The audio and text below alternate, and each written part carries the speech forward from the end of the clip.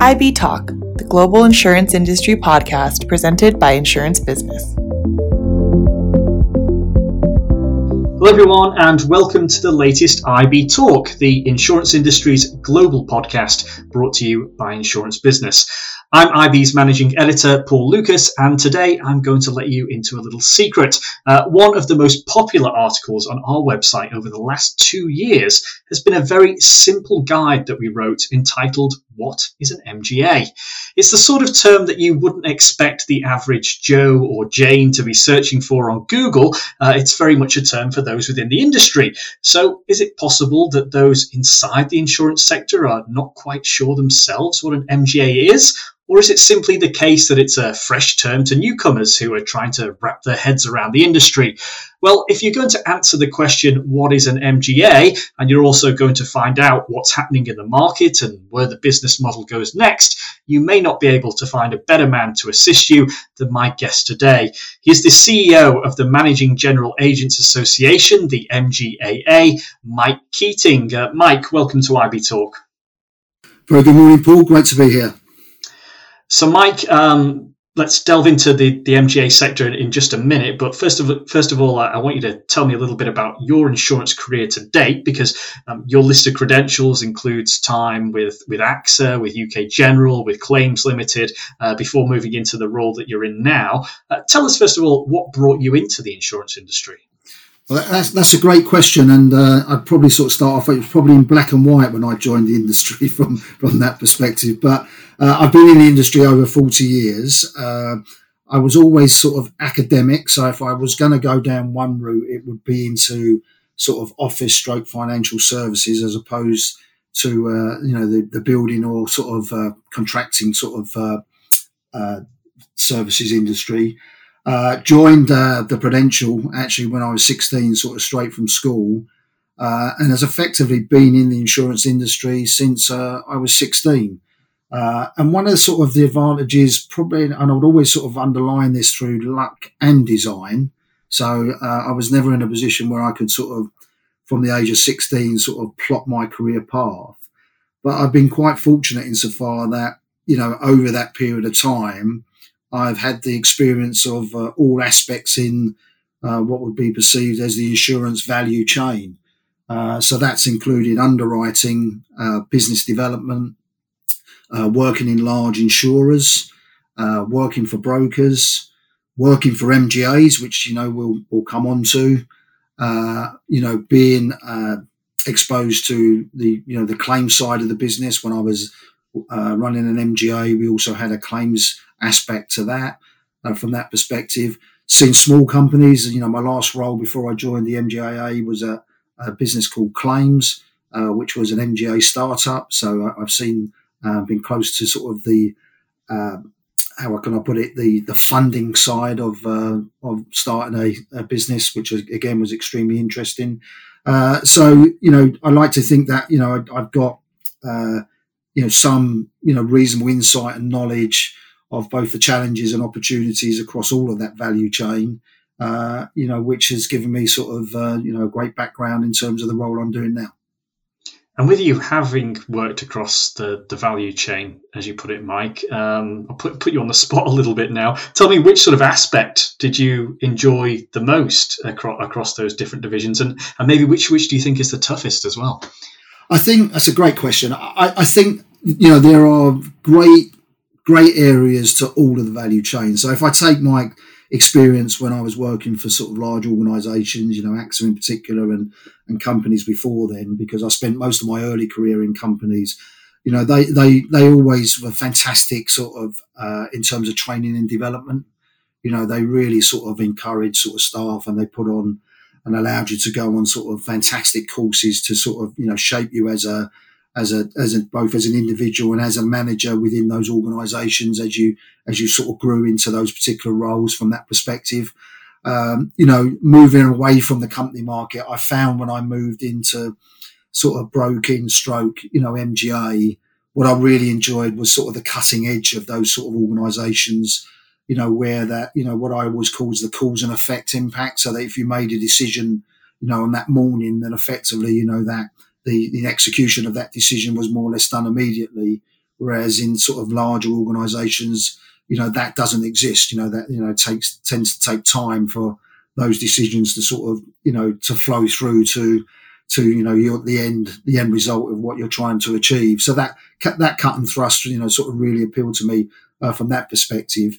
Was there one favourite bit? I would say probably no, Paul, to be honest, because I think my experience having the opportunity to sample all of those particular areas has enabled me to sort of move into this role with a level of experience which I hope will benefit our membership as we go forward. There's good and bad in all those at the end of the day. But I suppose if I was, as you said, put me on the spot, I think the cutting edge piece was something I really enjoyed, and probably would say I probably would like to have moved into that area slightly quicker than I did.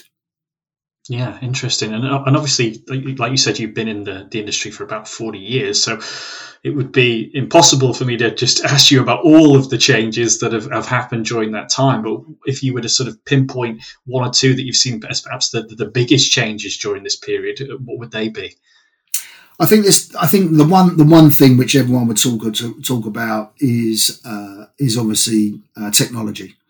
And the rapid increase in terms of the use of technology, both in the provision of products to the end customers, the use of technology in terms of refining of risk selection and pricing, the way that frictional cost has been removed from the industry with the introduction of sort of technology. You've got a whole sort of ecosystem under a sort of an umbrella of technology, which has touched every part of the value chain, which I've just sort of commented on. So that would be the biggest change. I with my 40 years, if I go back to when I was 16, everything was written down on pieces of paper. You had sort of files all over your desk. You did renewals by paper, etc. Really showing my age here. And then you move across, those sort of period of years where now, products, rating, risk selection, the introduction of AI for underwriting, it's a fantastic sort of step forward. So I couldn't move away from the use of technology as being the biggest change. But the one thing I would say, which I'm really pleased about, is that despite that sort of rapid and continually rapid improvements and with the introduction of technology, the personal and people nature of the insurance industry has still remained. It's still extremely important in terms of that interaction and relationship building. And I see no reason why that won't continue for the next 40, 50 years, whilst technology continues to evolve and improve, the industry overall. And I was going to ask you, Mike, as well about how you see the industry sort of developing in the years ahead. And I think maybe you touched on one of the points there when we spoke about technology and AI. Is that sort of how you see the industry developing? I think it does, and I think what will happen is that it will become, a hybrid in certain segments, both in the UK and globally. I think, the use of AI regarding risk selection and underwriting will act as a support mechanism for underwriting of particular risks. Certainly, if you look at larger risks where risk management and AI can assist in that.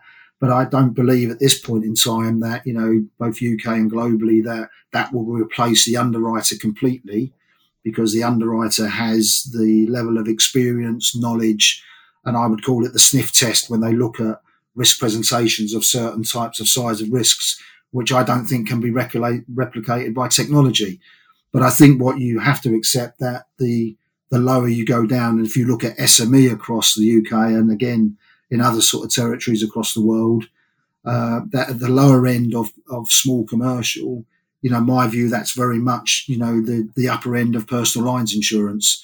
So the way that AI and, pricing optimization, risk selection and technology is used for personal, motor and home business, the small shopkeeper, that sits just above that. And even now the industry is using technology and AI in terms of the underwriting and the premium application for those sort of type risks. So I see, Paul, that it will be evolution as to revolution, where that technology will continue to, if I want to phrase, creep into the S of SME, but it will become a key tool in the underwriting, or let's say the M and the E of SME, both UK and globally, I believe, going forward.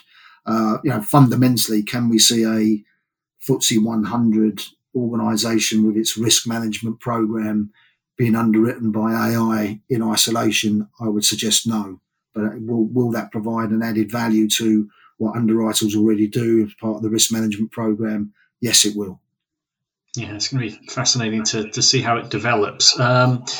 Just want to go back to, I guess, my introduction there when I spoke about what is an MGA, and I'd like you, if you can, to just explain to the uninitiated the difference between an MGA and an insurer, and then tell us as well a little bit about your role as obviously the CEO of the MGAA and what that involves. Yeah, so again, very, very important question, and we know in the UK, MGAs are seen as MGAs, and we know that you have sort of underwriting agencies and other sort of affectionate labels across sort of the globe. But effectively, an MGA, the key thing here is acting as an agent of the insurer. So its fiduciary duty is towards the insurer. And effectively, the insurer partners with the MGA by providing its capital or its balance sheet for that MGA to underwrite, business on its behalf. And it's really key here that there's a distinction between an MGA who's operating on behalf of an insurer as opposed to a broker who may be actually operating a scheme on behalf of an insurer. A broker's role is quite rightly is to look after its customer and its client, and therefore its duty is first and foremost to its client in terms of ensuring that that client's insurance program, premium, risk management, is fit for purpose at a minimum. Where you're an MGA, you're looking at business on behalf and through the lens of an insurer, because effectively your role is to provide underwriting returns, positively underwriting returns to that insurer. So if I then drill down another level as an example, you'll have an insurer who will say, for a variety of reasons, we want to write professional indemnity insurance. But what we don't want to do as an insurer, we don't want to actually invest internally by either bringing in, a team of professional indemnity experts, building a system to support that team within our very large infrastructure. So the option we have is that we can go and provide our balance sheet, our capacity to an existing team, an MGA, who've got expertise, both in underwriting, operations, governance, good data, real forensic data, a real understanding of the market and how professional indemnity works in whatever territory that is, good distribution, excellent governance and oversight and controls. And we as an insurer will effectively provide capacity and capital to that MGA to underwrite professional indemnity insurance on our behalf. And this gives insurers the opportunity to go into, new markets without their own sort of internal investment by supporting MGAs, getting insight and expertise into markets they wouldn't have had before.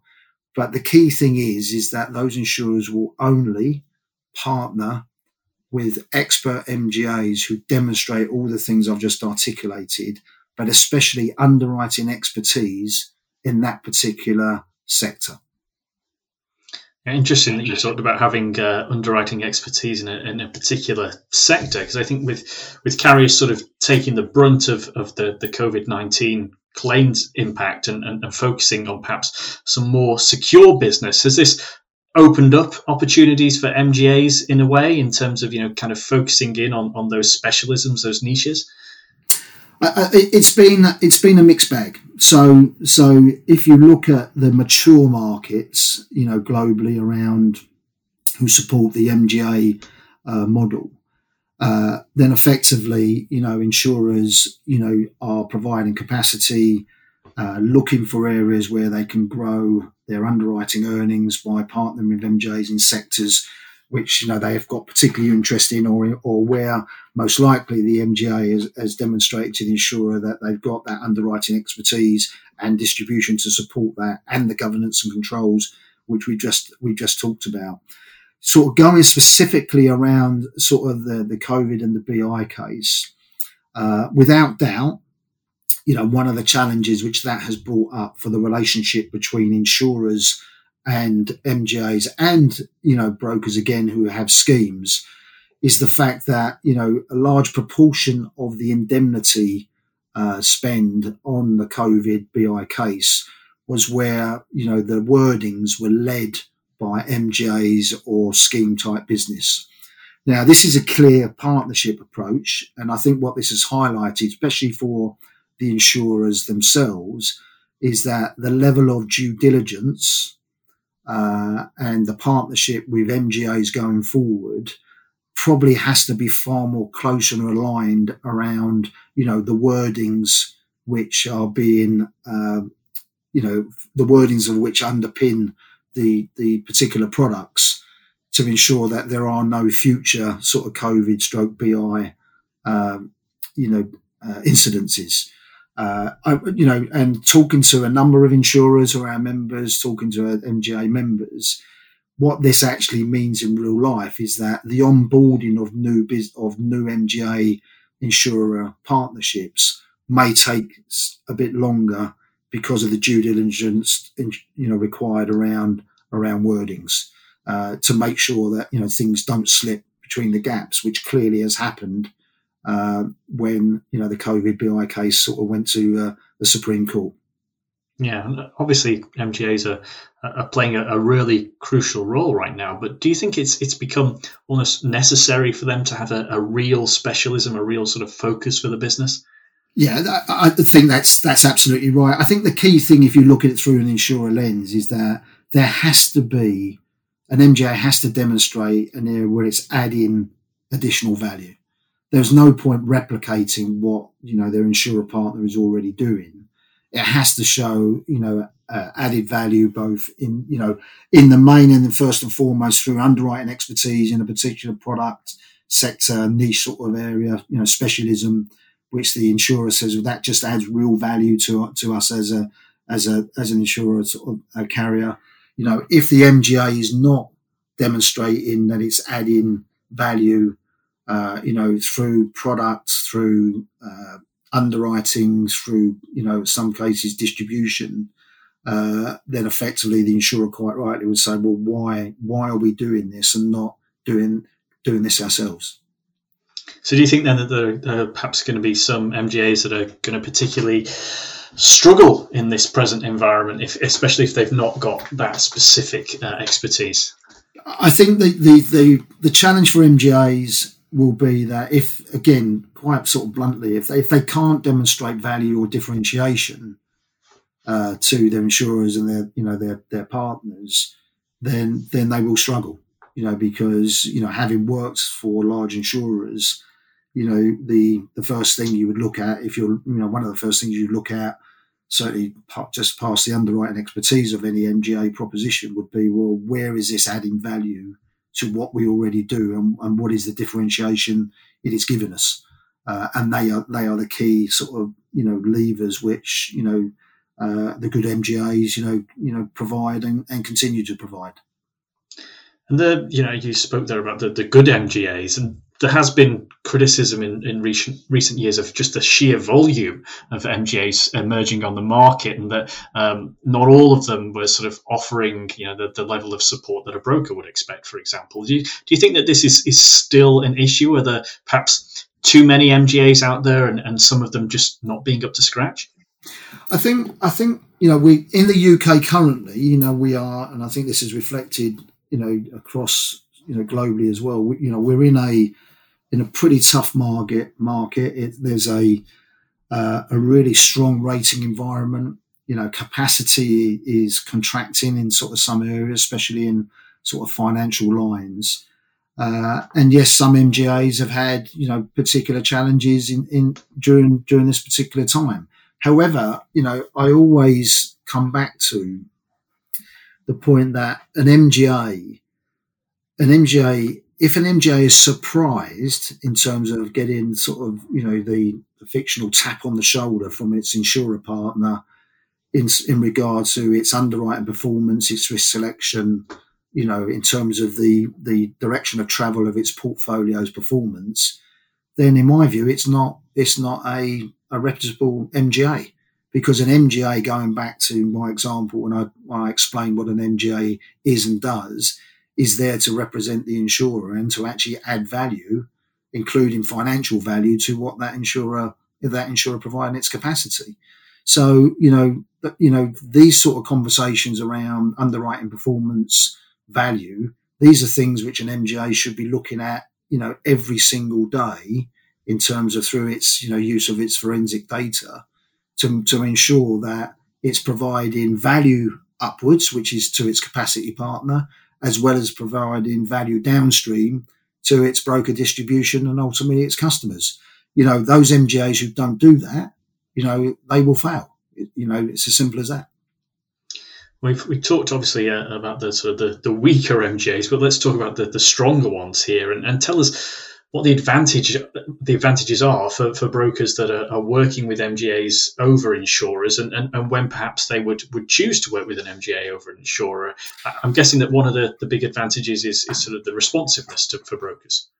Absolutely. So, if you look for again, using the phrase for a broker lens, obviously the specialism, be it sort of in product, niche areas where MGAs absolutely sort of shine and really come through as a shining light.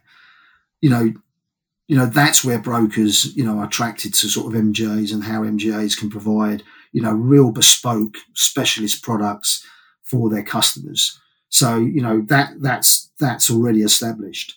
The point you make around responsiveness, against insurers, I think that came very clearly through, from last March, when we went into, especially in the UK, in terms of the lockdown, the fact that MGAs were able to display a level of agility and responsiveness, both in terms of how they adjusted their products so quickly, how they adjusted their sort of operational model so quickly, to in fact offer to their broker distribution more as a seamless transition, when went into lockdown and all their staff would have gone to working from home, which really resulted in both a lot of MGAs, especially my members, sort of commenting that not only did their retention levels increase on business, but they both expanded their distribution reach, because brokers, sort of went to MGAs because of the level of service and responsiveness. But they also had, far more new business sort of went their route at the same time. Now, that's not, a criticism of the insurers. What that is just a key fact that, MGAs have got more agility and can adjust and move their model far quicker than a large insurer can. And that's just a fact of life. And that's why brokers very quickly, because they clearly, want to move and adjust to their customers' needs, move towards the MGAs in terms of meeting those customers' requirements. Yeah, I guess it kind of comes back again, sort of full circle to having those specialisms again. And just talk to us a little bit about where you sort of see the MGA model heading next. Are there any sort of particular innovations within the sector, or particular paths that you see the MGAs taking going forward?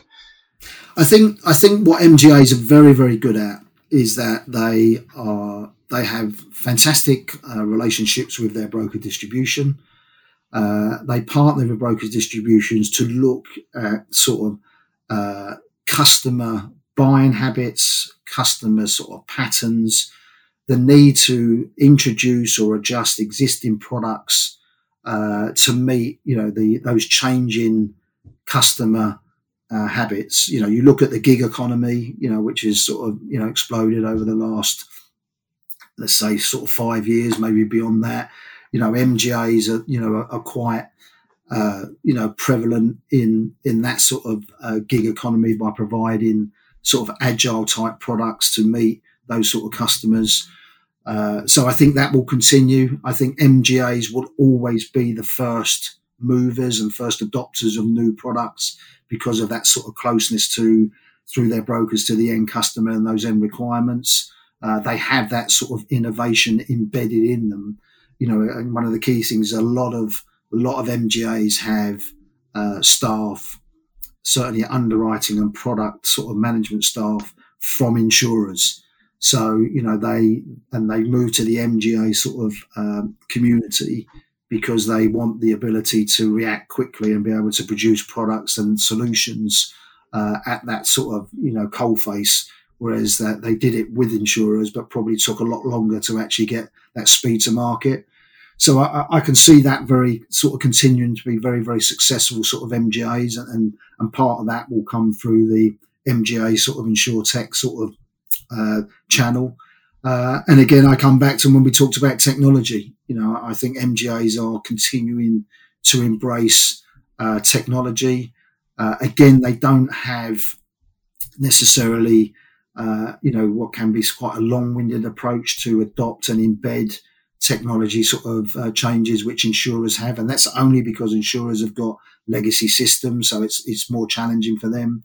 MGAs have that agility and innovation to adopt and embrace sort of new technology very quickly, which gives them a competitive advantage in the market. So I think a combination of sort of new product specialisms, all based around both economy and customer sort of buying habits, aligned with how technology can make that speed to market far quicker, and also that technology giving real insight into underwriting, risk selection, pricing, because that's the key for MGAs. The more insight they get to refine risk selection and pricing, that will make them, their longevity, assured, and also be far more consistent in their underwriting performance. Yeah, Mike, I think you've done a terrific job today of explaining the MGA model and talking to us about how the market is shaping up. If anybody does want to sort of reach out to you and find out a little bit more, or just sort of continue the conversation, how can they get in touch? Great, that's a great opportunity. So they can, more than happy to contact me directly. So they can contact me at michael.keating@mgaa.co.uk. And I'd be more than happy to have any conversation, talk about the association or the MGA community in totality. We really look forward to that. And Mike, another conversation they might want to have with you is you're a big sports fan, a Manchester United fan, I believe. Yeah, to my sins, and I'm sure anyone listens to say, well, yeah, we can tell by his accent that he's clearly not from Manchester. So that's something from I picked up from my sort of late sort of grandfather, and I will always say that I followed them through thick and thin, both when they got relegated to the old second division, which was many moons ago. We are in the process of rebuilding as a club, so especially with the European Super League and all the noise going around American owners currently, so it's interesting times. But having been through them over sort of over 50 years as a supporter, then I'm sure I'll continue with them till I go in the ground, no doubt, Paul. Well, I'm actually a Liverpool fan myself, but we'll try and be. I'm surprised we're talking to each other from that. But Mike, in fact, just for the sake of people who are listening to this at the time of recording, of course, we're just a few days after Manchester United and Liverpool were due to play to each other, and of course the game was postponed on the back of a sort of a pitch invasion by the fans, some very sort of strong protests against the owners of Manchester United. What are your thoughts on the European Super League?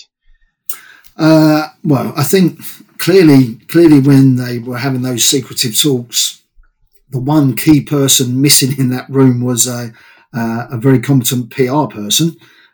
because, clearly that announcement without any sort of PR strategy, whether that was deliberate, I don't know, but that was a glaring miss because it folded, as you would know, Paul, within 48 hours. I think actually if the proposition had included, what we all like, which is both success recognition and failure recognition, so there would have been sort of promotion and relegation, I think we may still be talking about it now.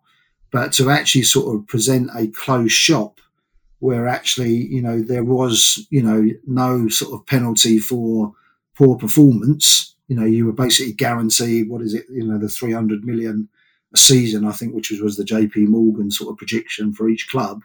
I think it was never gonna land properly here, certainly in the UK, because and I think the fans have really spoken, as we'd have seen sort of from the pictures across all the fans of the 6 clubs who sort of were involved. So I think the PR disaster, the format absolute disaster. Will it rear its head again? I suspect, unless there's ownership changes across those 6 clubs, I would suspect that it will come round again in some other form, because clearly their desire to take a larger share of the pot, hasn't gone away. I don't think, despite the fact that the ESL has failed at its first hurdle. And I think the biggest question to come out of this, Mike, is how Tottenham were included in the 6. I wouldn't disagree with that at all. I think purely because they have a lovely stadium. I think that was the only criteria. Yeah, I'm sure anyone listening, Paul, who's a Tottenham fan, won't appreciate that comment. Can I just make it clear that you made that comment and not me? I really appreciate your time, Mike. I think you've given us a lot to take away from today. Thank you very, very much again for joining us. To everybody listening, we hope you've enjoyed it, and you'll join us again next week here on IB Talk. Thank you for listening to IB Talk. For the latest episodes, be sure to follow us on SoundCloud, Stitcher, and Apple Podcasts.